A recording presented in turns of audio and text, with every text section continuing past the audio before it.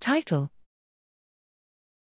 Multi-ancestry meta-analysis of host genetic susceptibility to tuberculosis identifies shared genetic architecture. Abstract: The heritability of susceptibility to tuberculosis disease, TB, has been well recognized.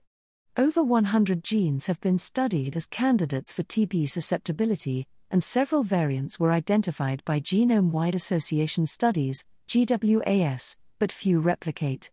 We established the International Tuberculosis Host Genetics Consortium, ITHC, to perform a multi-ancestry meta-analysis of GWAS including 14,153 cases and 19,536 controls of African, Asian, and European ancestry.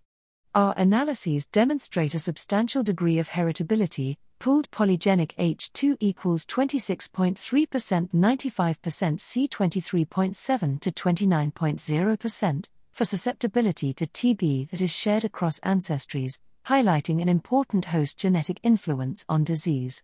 We identified one global host genetic correlate for TB at genome-wide significance, p less than 5 by 10^8, in the human leukocyte antigen, HLA2 region, RS2838206, p-value equals 5.2 by 10^9.